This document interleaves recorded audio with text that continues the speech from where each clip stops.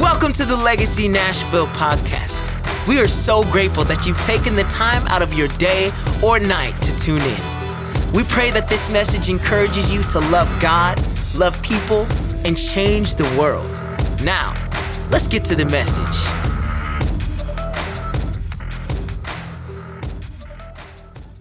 We're going to be going to John 12, verse 12 to 15. I'll give you a couple seconds if you've got your Bible here today to open up to that. Whenever you get there, say, I'm there. Hallelujah. That was all the people who are reading off the screen. I still hear some pages turning. All right, let's read John 12, verse 12 to 15 together. The next day, the large crowd that had come to the feast heard that Jesus was coming to Jerusalem. So they took branches of palm trees and went out to meet him, crying out, Hosanna, blessed is he who comes in the name of the Lord. Let's say that one more time. Hosanna, blessed is he who comes in the name of the Lord, even the King of Israel. And Jesus found a young donkey and sat on it, just as it is written, Fear not, daughter of Zion. Behold, your king is coming, sitting on a donkey's colt. The title of my message today is A Donkey? A donkey. Do me a favor and just look at your neighbor and say, a donkey? A donkey. Let's pray. Humble King, you are the one that we adore. Lord, we just fix our gaze on you right now.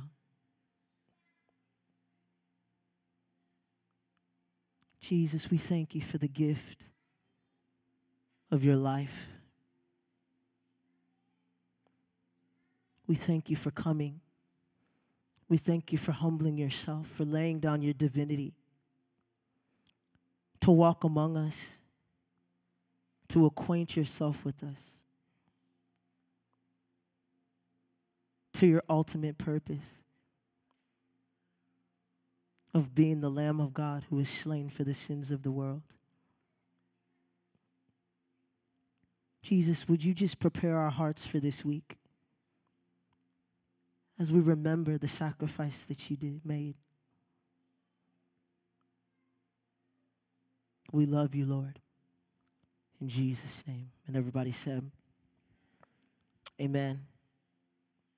It's about this time every single year that, I don't know what it is, but I feel like the weight of the presence of God gets a little bit heavier. I feel like, even in worship and throughout the week, I've just been like, as I was studying, I was like, whoa, Jesus, like, this is heavy. And I know it's your presence reminding me of what you've done. And I think it's a gift to the body of Christ that we have weeks like this that really help reorient our hearts. Because it's, we as humans have hearts that are prone to wander.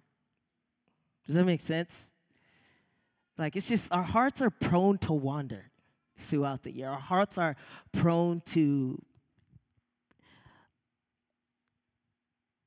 through just the everyday circumstances of life, get just a little bit off. And it's like our mindsets begin to forget what Jesus did. And so weeks like this are really special because it's like the Lord gives us the great grace to remember, the great grace to be able to recollect, to be able to think about, and to be able to put on the weight of what Jesus did.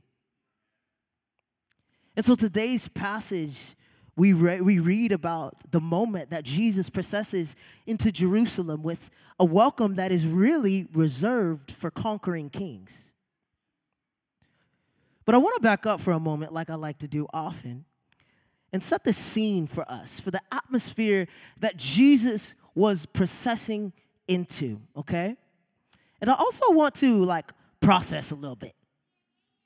Because there's a few things within the context of this scripture that confound me, that don't make sense. Like, why, Jesus? Why did you do that? And so to do this, I'm going to call upon the account of John the Beloved in chapters 11 and 12 of his gospel. For the purpose of time, I'm just going to summarize for us, okay? So Jesus has been traveling around ministering, performing miracles, and raising up an army of disciples in Judea and the surrounding areas for about 3 years, okay? And throughout this time, his power and his influence within the Jewish community was rapidly growing. More and more people were recognizing that this man is Messiah. This man is the one whom we have been waiting for.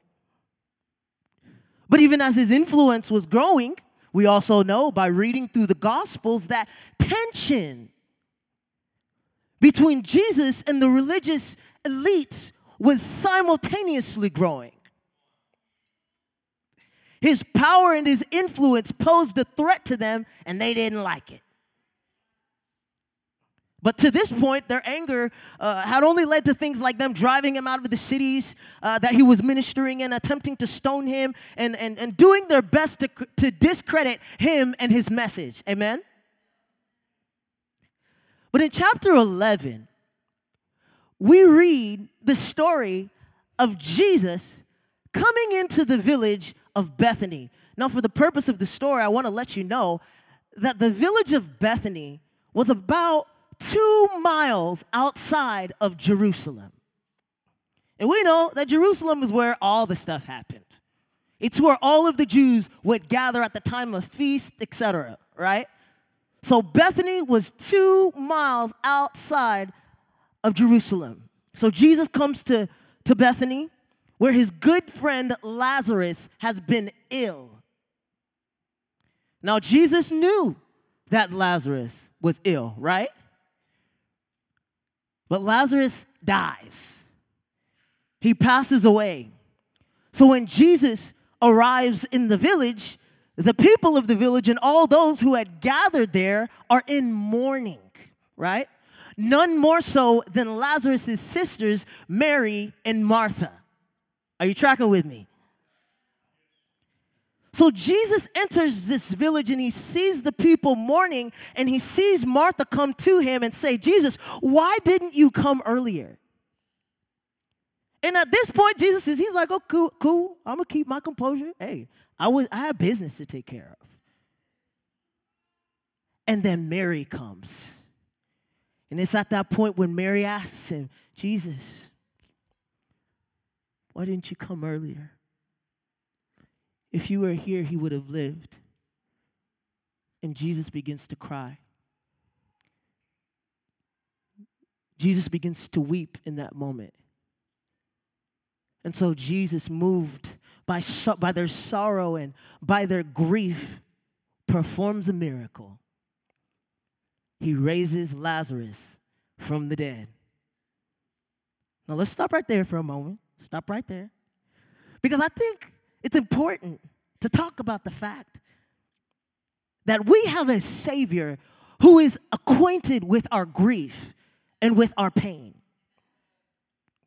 Aren't you grateful that you have a Savior who is acquainted with the pain and with the grief that you go through on a daily basis?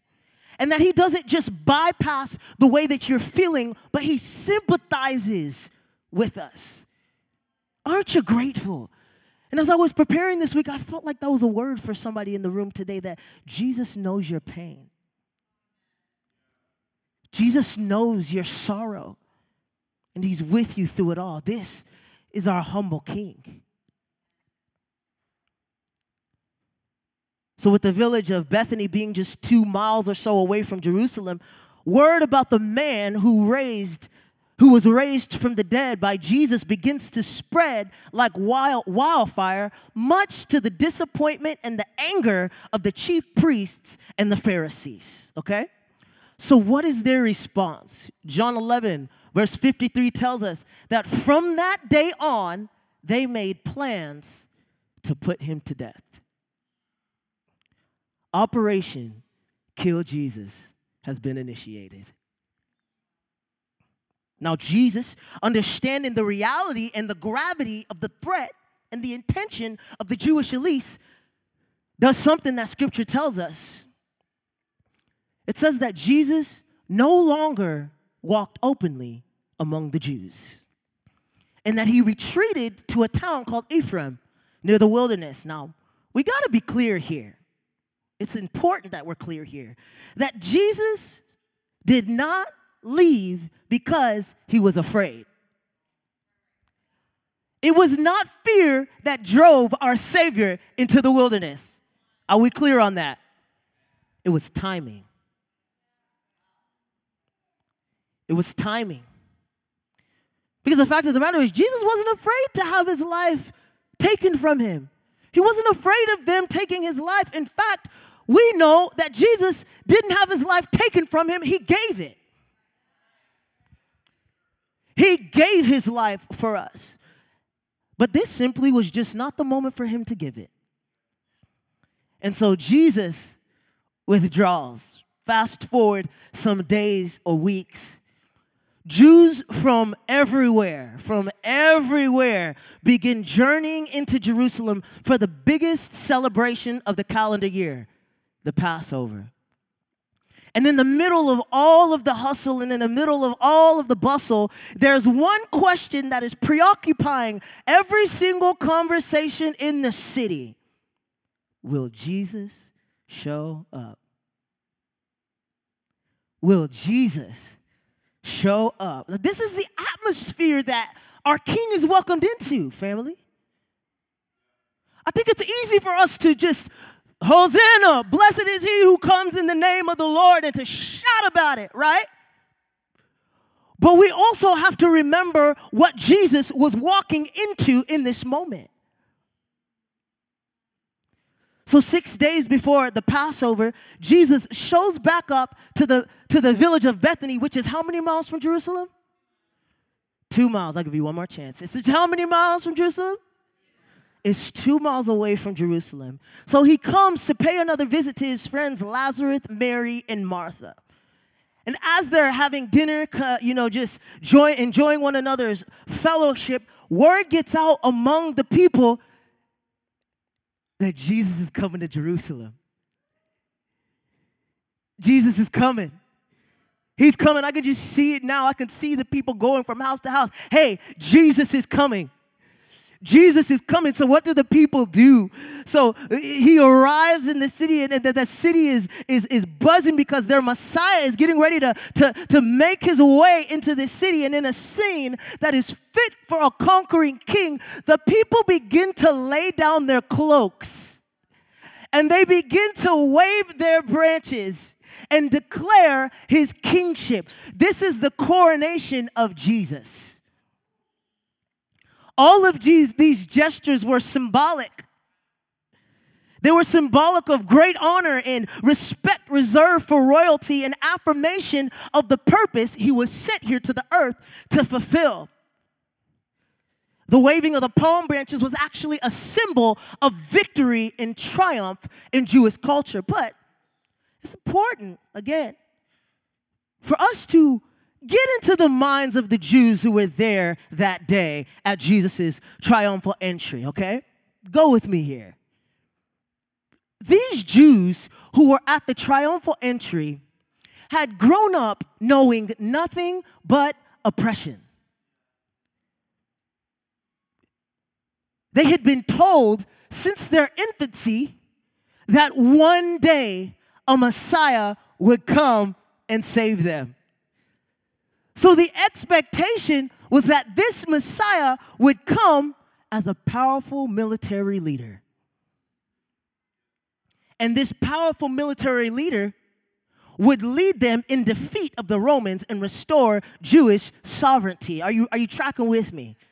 So the motive for their celebration of Jesus on this day was convoluted with the preconceived notion that he would be the leader of the revolution.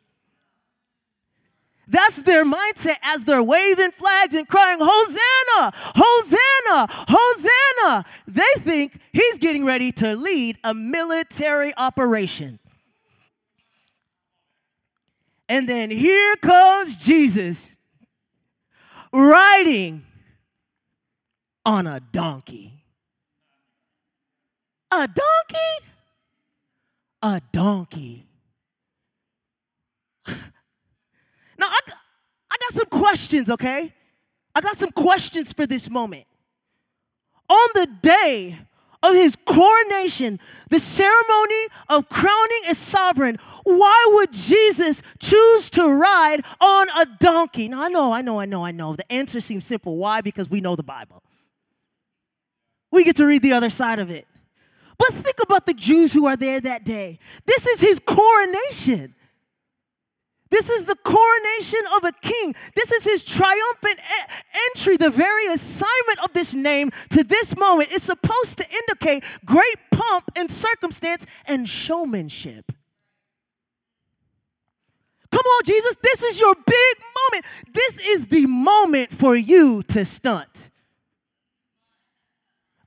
Jesus, this is the moment for you to be bougie like every other conquering king on earth.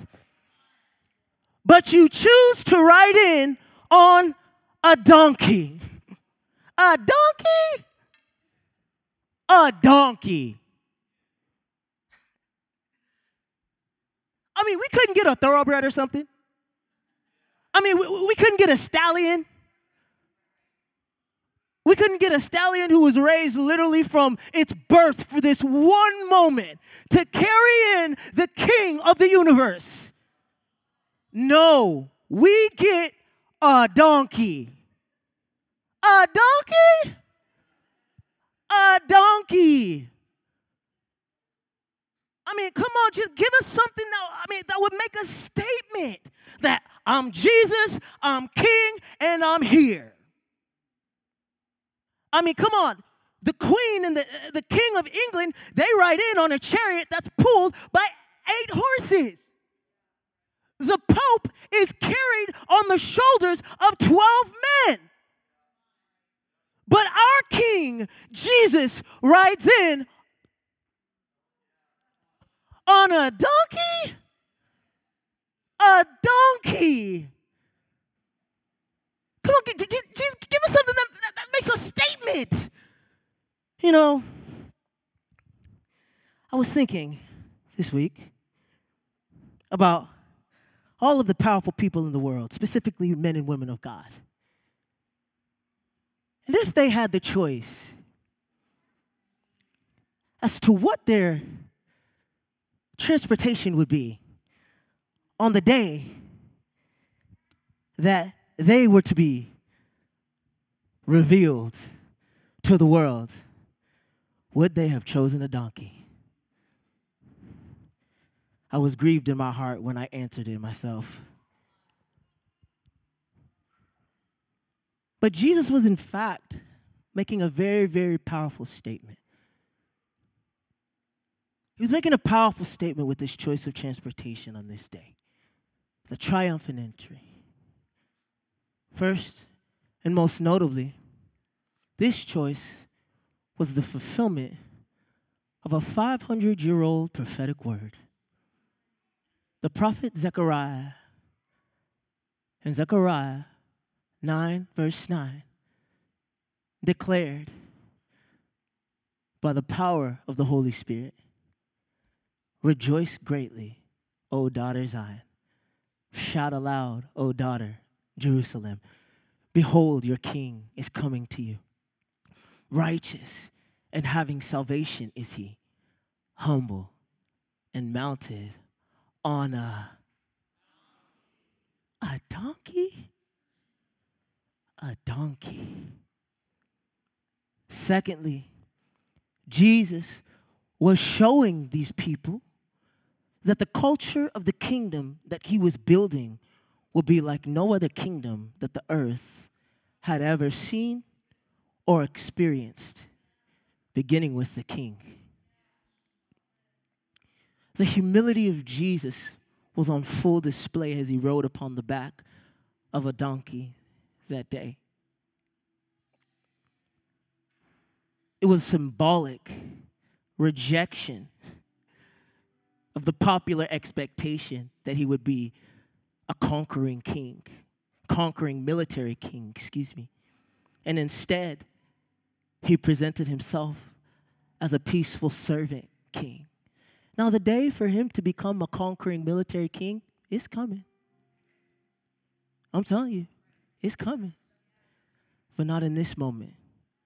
In this moment, our humble king was coming to show them that the way of this kingdom would start with being a servant. Donkeys were the transportation of the common man. What was Jesus telling us? He was telling us, and he was declaring that he wouldn't just be a king for the elite among us. He will be a king for all people. This is our humble king, riding in on a donkey. But you know, it wasn't just a king that was riding in on a donkey that day. You see, whenever the Jewish families who were coming into Jerusalem for the Passover were coming, they were required to bring a lamb, which was to be offered as a sacrifice. Jewish historian Josephus wrote that one year, 256,000 lambs were sacrificed during a Passover celebration. Little did the people present at Jesus' triumphal entry know that they weren't just welcoming a king, they were welcoming a lamb. They were welcoming the lamb who would once and for all shed his blood for the sins of all mankind. This is our humble king. Let's stand. That's where we end today. But really, it's not an end, it's a beginning. It's a beginning as we begin to reflect upon the work of Christ this week. I encourage you all this week just to, if you can, just to reserve a little bit more time for the Lord. Reserve a little bit more time for him this week. Maybe you got to get up a little bit early or stay up a little bit late. But reserve time just to think about what he did in this last week of his life. Go read about it. Go read about the great tension that existed as everything was rising to the climax of his death. And then do this. Meet us next week on Good Friday. Meet us on Good Friday as we together, as a community, contemplate the crucifixion of our Lord and Savior, Jesus Christ. And then on Saturday, as we wait together in expectation, eating some hot dogs, listening to some good music for Sunday when we celebrate the resurrection of our King. Father, we just thank you for the gift of your Son. Lord, thank you. Humble King, my humble King, thank you for the price you paid. Open my eyes to see the glory of Holy Week. Open my eyes to see the glory of crucifixion and burial and resurrection. Open our eyes this week, we ask. In Jesus' name. Thanks for tuning into the Legacy Nashville podcast. If you'd like to support the ministry, you can do so at legacynashville.org/give. If you're listening on iTunes, log into the store and give us a good rating and review. This helps our podcast reach new people with the good news of Jesus Christ. Until next week, love God, love people, and go change the world.